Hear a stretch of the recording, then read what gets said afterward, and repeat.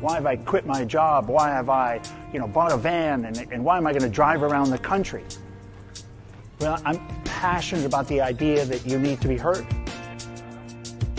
And I want to stitch these stories together across the states. We're going to find the commonalities. And it's going to be really an amazing experience. And I look forward to you joining me on the jar.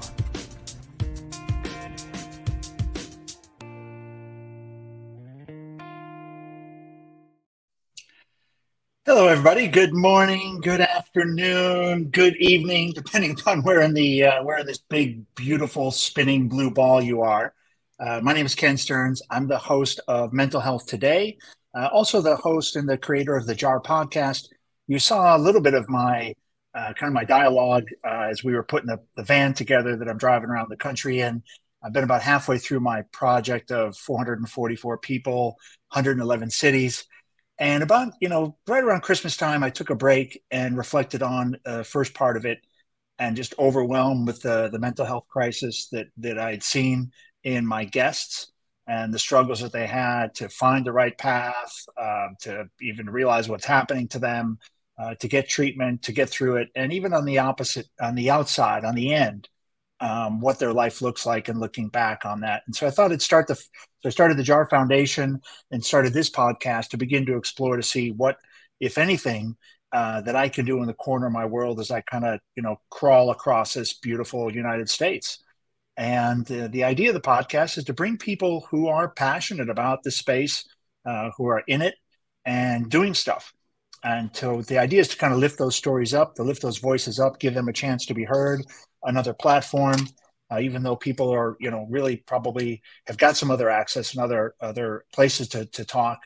This is one more place, and certainly a place where we can gather all the stories and do some interesting things with the data behind the stories. Real quick side note, I just did a conversation yesterday about taking the transcripts from this show and turning them into a public resource via AI. And so AI can query all the transcripts, and people could ask anything about the Mental Health Today show, about guests or about solutions or about ideas or what we discussed. And there's probably, if AI can't figure it out, apparently it'll just make it up. Lauren Howard's our next guest. A lot going on, very complicated background. I've tried to read through, and I don't know, Lauren, if you can summarize who you are in a few minutes and a little bit of that passion behind what you're doing, because clearly you are, you're one of these, you're a modern leader. I think I would kind of call you a modern leader. You've got that emotional EQ, you've got the heart-led stuff. But also you look like you seem like a pretty no-nonsense mofo on the business side. So fair. That's my assessment. I'll take that. I'll take that happily. Hey, you should put that in your bio probably. And a badass mofo on the business side. Lauren, tell us about yourself. Tell us about your business, what you're doing. How did you end up in this space, and what's the passion all about? Where's that kind of coming from? Yeah, so my background is in behavioral health administration. I ran behavioral health and medication-assisted treatment clinics for about a decade. My dad was a psychiatrist, and he kind of was the reason that I ended up in this space. Okay. And so this is, when I say this is what I know, it's what I know from the time of I think just out of utero.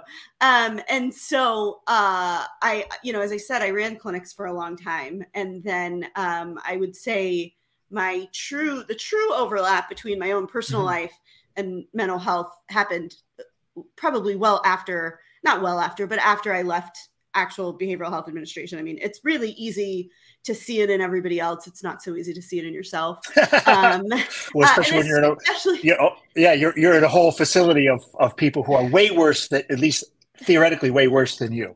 Well, yeah, but then there's also this very missed aspect of I don't even want to say mental illness because it is mental illness, but just mental health, that you can have mental health needs and still be high functioning. You can still go to work every day. You can still have a successful family life. You can still have friends and relationships and all of those things and still have mental health needs. And Absolutely. I think even knowing that acutely, like I knew that for everybody around me, you know, I didn't miss work. I wasn't calling out. I wasn't sick. I wasn't crying all the time. I wasn't having trouble getting out of bed. But there was just this baseline level of push my button too hard and I will yell, that persisted for a long time. And that's not to say that I didn't also have really real life stressors that contributed to that and compounded that. And I think had it been one or the other, you know, it would have been much easier to see and identify and work through at the same time. It was tough. But that said, you know, after I transitioned from running behavioral health clinics to moving to a startup where I was for a long time. And I learned a huge amount in that environment, both good and bad. And I also learned in that environment, you know, how much, you know, I think we believe that we should be strong enough to not let our environment affect our mental health. Yes. And the reality is that environmental factors are so powerful, especially when you're constantly told that it shouldn't bother you. So not only does it bother you, that you feel like you're doing something wrong by being bothered by it, and that magnifies it by like 1,000,000 times. And so it was a really tough situation to be in because I kept going, I feel like all of these things are happening around me and everyone is telling me that I'm crazy for feeling this way. And the reality was that there was incentive to make me believe that nothing around me was happening, when in reality, everything that I thought was happening. And so that was actually happening. Yeah, exactly. So it was horrifically detrimental to my mental health. And I didn't, and more than that, as much as what was actually happening was problematic and was the impetus of all of it. The next level of that, and this is especially prevalent for women in the workplace, is that we all believe it's only us. We can't tell anybody about this because nobody will understand. Nobody else has been through this. And what I found out when I got out of that environment, when I took some time to reset, which took me a long time to believe that I deserved because of the kind of impacts of those environments, I started talking about it for reasons I can't explain. I have no idea why I decided I'm going to start writing about everything I experienced on the internet, because that's so antithetical to my like wallflower nature. And instead of having everybody around me just absolutely aghast at this thing or these things that had happened, everybody around me said, that happened to me too. I thought it was just me. Good God. And that's when it all clicked. I went, it's not just us. We're not talking about it. We operate in these environments that encourage us to be silent when something happens to us, and worse for marginalized communities than even for myself or males in that situation. But we are so incentivized to stay quiet because you should be grateful that you have a job. You should be grateful that you have an income. You should be grateful that they'll even consider you as part of their workforce. All of these things that we're taught to believe that we don't tell other people, which creates isolation, which tells us all sorts of lies about ourselves, which creates a further mental health issue on top of what already might have been there. And so that was where I really realized that we are not, we are addressing so much of mental health as internal, that we are not talking about the impact that toxic workplaces, that bad leadership, that long-term stress, long-term workplace stress is still stress. It's still trauma. We don't talk about all those things because you should be grateful for having a paycheck. And it goes, it's part of the job. Right. Exactly. Like, and I say this all the time, and the number of people who have never considered it because they just have been told over and over that, you should be grateful you have a job. Yeah. A paycheck is not a permission slip for abuse. It doesn't mean that they get to mentally, or hopefully, certainly not physically. Physically. They don't get to mentally abuse you because they're paying you. Yeah, that's a great way to put it. It's not a permission slip. Like, in exchange for this paycheck, I'm going to put up with this. I agree to a certain level of emotional abuse. Exactly. And there's just this idea of, well, if your leadership is bad or not good for you or harmful for you, you just have to tolerate it because that's the job. Do you? People leave. And so then we start having the conversations, and I think this is where a lot of our foundation for our company that focuses on, redefining professionalism for women, a lot of this came from this idea of, do we have to put up with this? Mm-hmm. And if the answer is no, it is unreasonable to think that every woman's just going to walk out on her job and go find another one tomorrow, or be able to not have a paycheck for weeks. Much harder for women than it is for most white men in most institutions. So we can't just set an expectation that if you're unhappy, leave. So that's where this process that we've kind of started talking through is this idea of disconnecting from,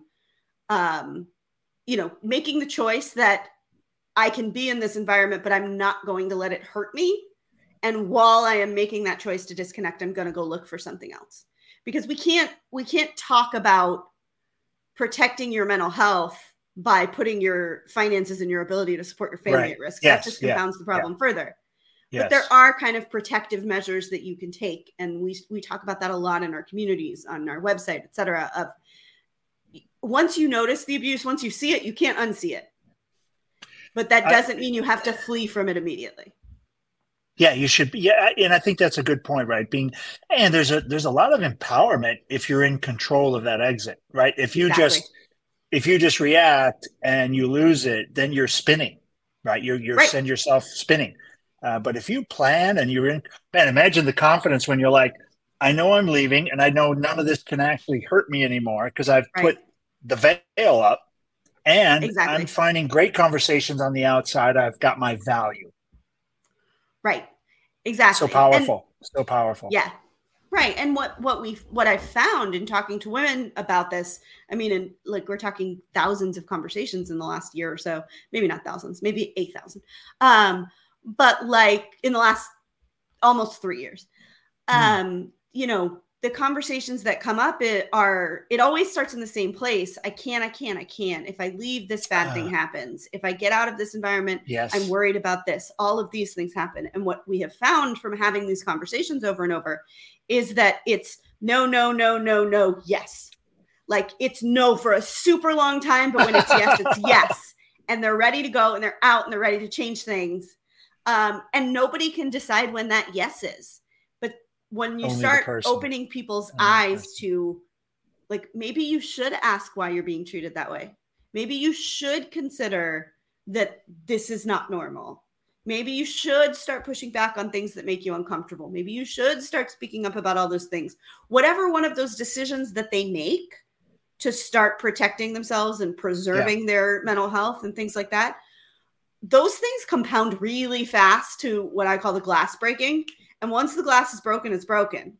And they're either hunting for a job feverishly and ready to jump ship to whatever comes next. They're ready to set a boundary and be like, this is my boundary now. You're not crossing it. Or they're just ready to stand up for themselves. And some people, it's fast. Some people, you only have to tell them once that they're in an abusive situation and they go, oh, I get it. And some people, it takes as long as it takes. Very similarly to what we see in people deciding to get clean and sober. Why do you have to go through awful experiences 12 or 15 times in a row before you finally decide that it's time to get sober? Yeah. Because you're ready when you're ready. And that's how it works for just about everything. And this is, I would hope that this is easier to see for most people, because that's such a, getting clean and sober is such a long, protracted process. But for some people, it's not. People put up with abuse for a long time and internalize it and make it their fault and make it about them. Yeah. When the reality is our corporate cultures are garbage. Yeah. Well, the machinery, like you experienced, right? The machinery around you, even the other people delusional, whether it's intentional or delusional, everybody else around you is like, no, everything's fine.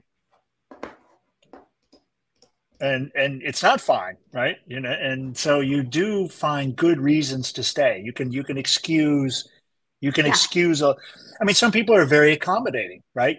So some people are not accommodating. They're like, yeah, boom, you broke the line, we're done. And a lot of people are like, well, that person was going through something, and and HR is thinking about. They'll come up with a million reasons and change is painful. Man, Lauren, change is hard. I don't even like when somebody gets on a Zoom call on a different background than they were on last time. Like that bothers me. So yeah, changing your whole life, your whole job, that's super hard. And then there's the other side of it. And this is where, and I'm sure this is a problem that many men have as well, but I see it in women I talk to all the time. Those allowances that you're talking about, where they say, oh, well, this person, it was just a bad day. This person, you know, oh, he's mean to everybody. It's not just because I'm a woman. He's a jerk to everyone. That's not a good, like, that doesn't help. It doesn't make things better. But those are all allowances and kind of personality traits and changes that they'll permit for other people that they almost never permit for themselves. So, oh, you're sick? No problem. I'll carry the extra burden of everything you can't do today because you're sick. Don't worry about it. I got it. But then the next time they're sick, I can't hand this off to anybody else. Yes. That's too much. Nobody else can handle it. I have to do it. I have to work while I'm sick, even though I covered for all of these people when they're sick. Yes. Yeah. And that is a very female pattern or woman-centric pattern of I can do everything to my detriment. Yes. Yeah. But I'm never going to make anybody else do that. I will make sure that everybody else is comfortable and well taken care of and supported, and all the while suffering internally. But I'm never going to tell anybody I'm suffering, because nobody will. I'm definitely the only woman in the world that takes on too much and takes care of everybody. It's just me. Yeah. And I don't think you have many peers. I mean, so it's interesting, right? You get up to the boardroom, you get up to the executive offices, and you also, as a woman, you don't have a lot of peers to go. You can't walk from the CFO office to the CMO office and sit down with another lady and say, oh, this is what's going on. Are you seeing anything like this? Is it just me? Yeah. Because you literally probably got to go to your secretary, or you got to go to somebody running customer or HR, which is then a different animal altogether. Because you walk in HR, that's not a conversation. That's something else. Yeah. And you're absolutely right. And I think back over my career, every mentor I had until the last 2 years was male. It's going to be male. Yeah. And I say that as somebody who had great male mentors. They really were wonderful. But it's not, they different. Exactly. They would heap praise on me for being able to manage small children and run a high level job and run entire departments and, keep the kids fed and all these things. But they're heaping praise on basically this mythical creature because they don't truly understand what that's like. Not to say that they aren't involved parents, they are. But like when I'm in my house and my kids are somewhere, I can tell where they are, whether I'm standing by them or not. I know where they are in the house. That's just a mom thing. I know where they are. They're in my brain all the time because that's the connection that, exactly. And so there's this idea that like, when you have really good male counterparts, they're in awe of all you can do. And like, how about we stop expecting women to do that much? Don't know where it comes from. I don't know if it's a difficult problem to solve. Yeah. What do you on the when people do come out, and I know one of the things you guys do is consulting for businesses, either people starting their own. Are you seeing anything after the pandemic? Are women trying to get out on their own and open more businesses? Obviously I'm heavily focused on women and their success and overcoming some of these obstacles. But I think like if we accept the pandemic for what it was, which was global trauma on an irreparable scale. Yeah, that might be the best description I've ever. Forget everything else. It was global trauma. Yeah. Like there are things that we did pre-pandemic that are either never coming back or we have a different perspective on them now, right? Like, can you imagine this number of people fighting return to office after a power outage before? Because that's the only reason why everybody would have been moved home, is like some massive catastrophic system failure where people had to work at home for a little while. They never would have been like, we're not going back to the office because we've been home for a little while. They would have just been like, we'll be back at the office eventually. Like, this has reorganized people's brain chemistry. And so what I see a lot of is, hey, we like 1 million people in our country died. Like, everybody knows somebody who died of this illness. We have a different perspective on how short life is. We have a different perspective on how important work is in our day-to-day. And so if you're going to abuse me, I'm going to go somewhere else. And it's a little bit harder now that the job market is not as, robust as it was a year ago. But there definitely are way more people questioning what's normal, what's acceptable. Why did we put up with this before? And little things. I ask people, we haven't gone to a whole lot of birthday parties, but I think back to about going to birthday parties with complete strangers, 3-4 years ago. And what do you do at a birthday party? You bring out a cake and the person blows on it. I think in some ways that's designed to spread germs. Right, exactly. Exactly. I think it's actually part of the program. This is fine. I'm not eating that cake anymore. But I think that's that cake is everything now. We look at things through such a different lens. We will tolerate It's so true. Such a different amount. And so as much as, yes, I see a lot of women that are like, I'm so done showing up to work in skirts and heels every day. And I want to be at home in my soft pants, which is how we say it. But I also think in general, there are a lot of men who have realized that they missed heaps of time with their children and they're not going to do it anymore. For sure. It was the socially acceptable thing to do. And then they got stuck in their house with their kids for two years and got to see all of the little nuances of how their personalities change in that time. And they were like, hey, maybe missing this was stupid. Maybe I'm not going to do this anymore. And so I just think I think everybody's chemistry has changed. I think there's two types of people. There are the people who are like, I'm never going back to that. And then there are the people who are absolutely desperate to go back to it because they don't know how to survive in this life. And I'm never going to be that second type. If that's how if that's you, go for it. Proud of you. But if there's two types, I'm not that type. Yeah, exactly. There's a lot of structure in the office. There's a lot of organization. There's a lot of everything's in its place. Things work a certain way. There is a lot of people that love the order and structure and routine of going to work, coming home. Absolutely. There are people who dying to get back to the routine. Yeah, absolutely. And if you're like me and just the idea of somebody walking past your desk or your office every 5 minutes, will make my head explode. That's my nightmare. I lose so much productivity in an office when I'm surrounded by people and people come and ask me questions. If somebody has a question for me now, I can mute them. I'll get back to them when I can. I can't do that when they're physically standing in front of me.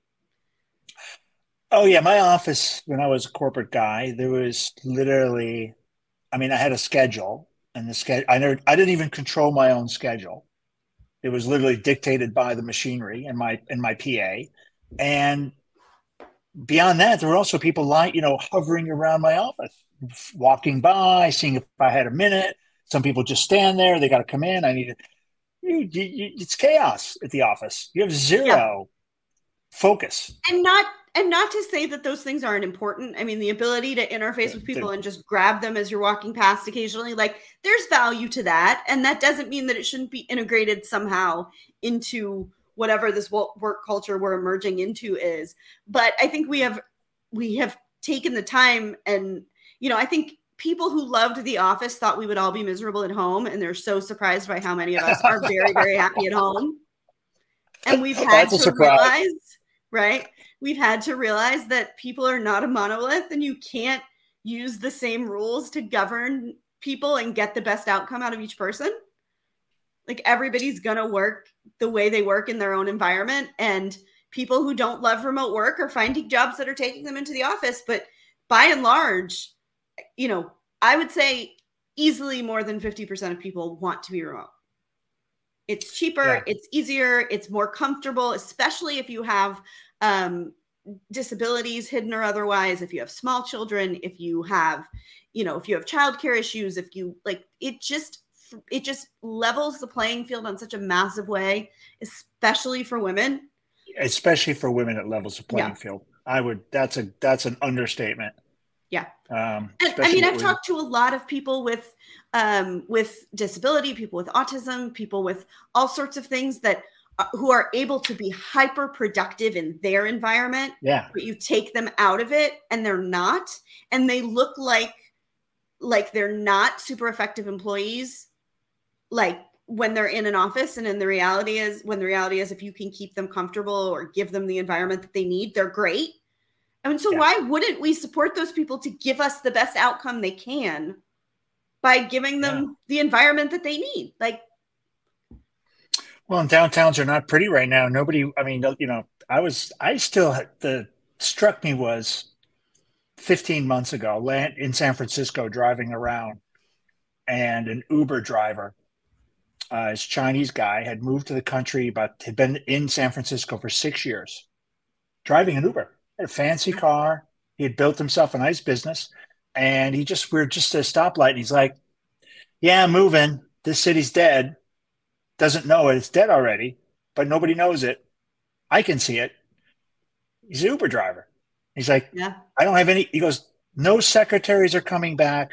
No office people are coming. No, he's like, what secretary wants to put on high heels, makeup, and a skirt and pay for dry cleaning, pay for makeup, do hair, nails, and come down here to this shithole every day? And he's like, it's crazy down here. You know, got homeless people running around. You know, they gotta park their car. They don't feel safe, or they take the subway, and that's definitely not. He just goes off, and he's like, the city's dead. And it's mostly, his remark was getting women back. He's like, forget the guys. Guys will come down here. They feel safe. They're like, they'll take a train, they'll ride their bike. They don't care. He's like, but you know, you're not going to get half the workforce back. They're not coming back unless you double their salaries. And he's like, you know, and these buildings. So his point was, the city's he's like, look at the buildings. They're never going to be full again. Right. No one's coming home. This is a scary thought. Well, and also makes you wonder, are we moving people back to the office because it's the best thing for the business, or because it's the best thing for the commercial real estate developers that require occupancy to fill those leases? It's the investment companies which are going to really feel some burn right now. You know, a lot of people, anybody that invested heavy in offices, which is great, which is insurance companies, corporate bonds, government bonds. I mean, it's scary the impact of that on the financial side. But I mean, back to the mental health side. What are you working on? What are you working on now? What's your biggest thing you've got on your plate? I'm just looking at the time. What's important to you right now? So we have a number of businesses. None of them are directly aligned in the mental health space, and yet every single one of them has a mental health component, because I just feel so strongly that there is no way to focus on physical health without working on mental health. And so we have a physician group that we run, my business partner and I, with 50 state licensed physicians. We're expanding into mental health because everybody needs clinicians. And because it's like the lowest hanging fruit. Mental health is the easiest to deliver via telehealth. Why wouldn't we do that? Our women's community, we strongly focus on talking about mental health as often as possible. We don't provide direct mental health support, but just having open conversations of being able to say, like, I'm having a horrible day today. Why? I don't think it's anything. I just think I'm having a bad day. That happens. That's okay. Can't articulate it. Exactly. And just having very open public conversations about, you know, you don't have to be what amounts to critically ill with a mental illness to have a mental illness. You need to, you know, there are things that don't feel right, that we have gotten used to this idea that it's probably fine, that just aren't fine. So if we can open those conversations, if we can have them more often, if we can say, you know, today's a no spoons day, and have those conversations about things just in general, ebbing and flowing, it will remove some of the stigma from more severe mental illness. It'll make it easier to talk about. It'll make it easier to find solutions, and just make things more accessible. I think there's lots of things we need to do on accessibility with the actual care. But if we can at least start conversations in different communities that don't look like me, communities that are non-English speaking, things like that, about how mental health affects everybody, then if we can start pushing those conversations, we'll push more toward people getting help when they need it. And just recognizing that, like, the ebb and flow and kind of seasons of life that's real. It's valid. It's everybody experiences it, and you're allowed to have good days and bad days without it being a mental illness. You know, my dad always used to say that anxiety is your brain's better judgment telling you there's a problem. But until we start talking about those feelings on the regular, we won't normalize these conversations about like what is just average anxiety, what is just anxiety you should have. Yeah, there should be some level, right? Shouldn't we have like at least exactly an absence of anxiety is a problem. I think that might be a mental illness right there. Fair. I'm not sure how I would function without any anxiety. I had a good chat with a gentleman, Kevin Strauss, earlier, and he talked about his kind of view of the world: 4 types of health: physical health, mental health, spiritual health. And the one he said that is often, in his view, is lumped into mental health, but it's a distinct, differentiated thing. And it seems what you were articulating is emotional health. And it's not a mental health issue. It's not a disease. It's not an illness. You just got emotionally, you are hurt in some way. So some of these traumas, which we often articulate as mental health, are actually just emotional health. Right. Emotionally, you're a bit damaged and you need to be repaired. That needs to be kind of fixed or addressed or talked about, and a lot of that is this light, emotional health light, or mental health light, if you will. Right. And conversations he has an app called Uni, and the idea of the app is to put 10 people together, and it's a closed system. It's not a social media. It's basically, it's like a closed group for WhatsApp or a closed chat group. And what it does is it enables you to generate 10 questions or borrow questions from the app, and you put them into the group, and you take your time. Anybody answers them at any time they want, but they write their answer to the question and leave it for the tribe, the 10 people, to sit there and look at it. And you can only see somebody else's answer when you answer a question. So it's vulnerability. You've answered, you can see whatever people say, and then you can add on to other people's. So you learn quite a bit about that person, because these are kind of like those card games, how well do you know somebody kind of thing. And the fact that it's with somebody who you're in a group with in a dialogue and attempting to create some awareness or some connection. So it's very interesting. Like what you're saying is, you could see it working for some of your clients, where you put them into a group and let them, and he said it lasts about 2 weeks. The natural progression is people, slowly come on and start to see, and then they engage, and, then they probably answer all the 10 questions, and whoever's going to jump in, and then it dies. But there's that moment of connection, and you've got some connection, not just a human connection, but this mental connection back to this resource. Yeah. Yeah. It was very, very similar to what you were just saying. It's kind of cool. Yeah. Kind of cool. I mean, I think that's, we know now what it's like to be disconnected from people for long swaths of time. And we also know that there are people who are fine with it. I have no problem. Exactly. I did pretty good. No problem doing all of my communication digitally. Like, I don't need to see people in person that often. Occasionally, once in a while. Other than that, I'm good. And we also now know who suffers from it. But regardless whether we're in person or not, we all need community, because community is what normalizes and kind of actualizes all the things that we are experiencing and feeling. And it's what overcomes this idea of the lies we tell ourselves in isolation. And so however you get that community, however you get it. If you're an in-person person, great for you. I won't be there. But you can go find your community in a number of different ways. Yes. And that is what helps either bolster or undermine that emotional health, that emotional intelligence. And if it's undermined, then it's time to go find a new community.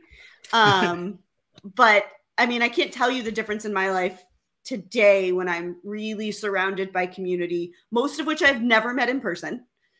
And what it was like 2.5 years ago when I had none of that and was absolutely convinced that I was the only person who had ever felt this way. And you found him because of a moment of vulnerability. Huh? And then several that followed and continue. Several other moments. Yeah. My life is on the internet. Go find it. It's there. It was a moment, and then it became a tsunami. Yeah, exactly. Yeah, but you had that. But the first posting you had, you got the "I'm not alone," and then it was more. then you were broadcasting for then it was more of a beacon to bring other people home. It's okay. We're not alone. And now I have a website about it where other women share their stories. We have our community where we talk about things like this all the time. We're building on Instagram. We're building on TikTok, like all of these things that I swore I would never do. But the idea of community is so fulfilling that we are willing to go find it wherever it is. It's broad for the definition's different for everybody, right? Like you just said that a few times, which is we're not all, it's not a cookie cutter thing, right? Yeah. People want to be on that place, and that's where they're going to find community and get something from it. I'll sacrifice some of my personal values for that as well. I'm on Facebook. I mean, my business has me on Facebook, Instagram, and all the other places too. And some of them, we're definitely not death scroll material, right? We're hopefully people stop and spend. I don't expect you to spend 30 seconds on a clip, but if you can get 10 or 15 in and take a deep breath and not just be a total goldfish, you might. You're better than a goldfish. You can do it. Awesome conversation, Lauren. Really, really interesting. Your personal journey is quite. I mean, there must be thousands and thousands and thousands of women like you. Can't imagine. And that's what gets me out of bed in the morning, because I had no idea. Yeah, and it's the effort of trying to reach as many people as you can in a short amount of time. This is a part, I think, on the show that I mentioned earlier offline, which is that that feeling that we've got to move faster, right? This sense of urgency in the space, and trying to address this stuff as quickly as possible, because if we wanted to hire 100,000 therapists tomorrow, it's going to take 4 years. Oh, yeah. And there's also this reality that some of this doesn't require a therapist. It just requires people to get out of isolation. And that is not to say that there aren't lots of reasons that every single person can go talk to a therapist. I promise there are.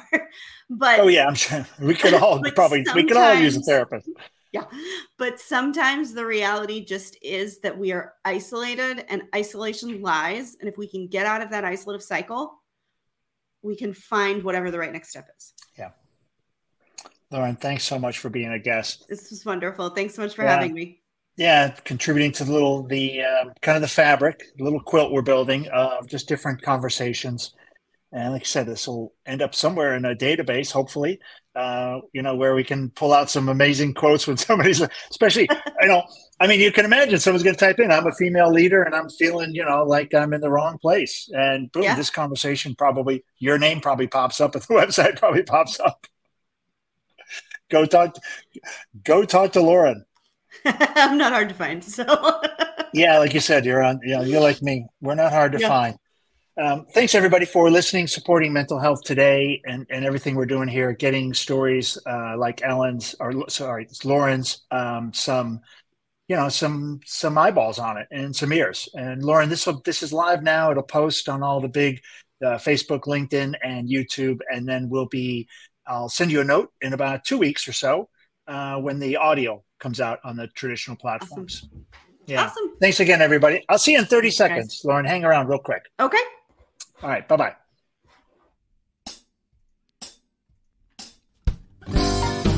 Yeah, loose, baby. We're about to go and make this vessel with these great professionals at Public Glass. We're not part of the community, but we're from the outer family of glassblowing. Yeah, we're going to go make a magical giant jar with optic lenses so that if you turn it, it changes all the time. So if you change the way you look at things, the things you look at change.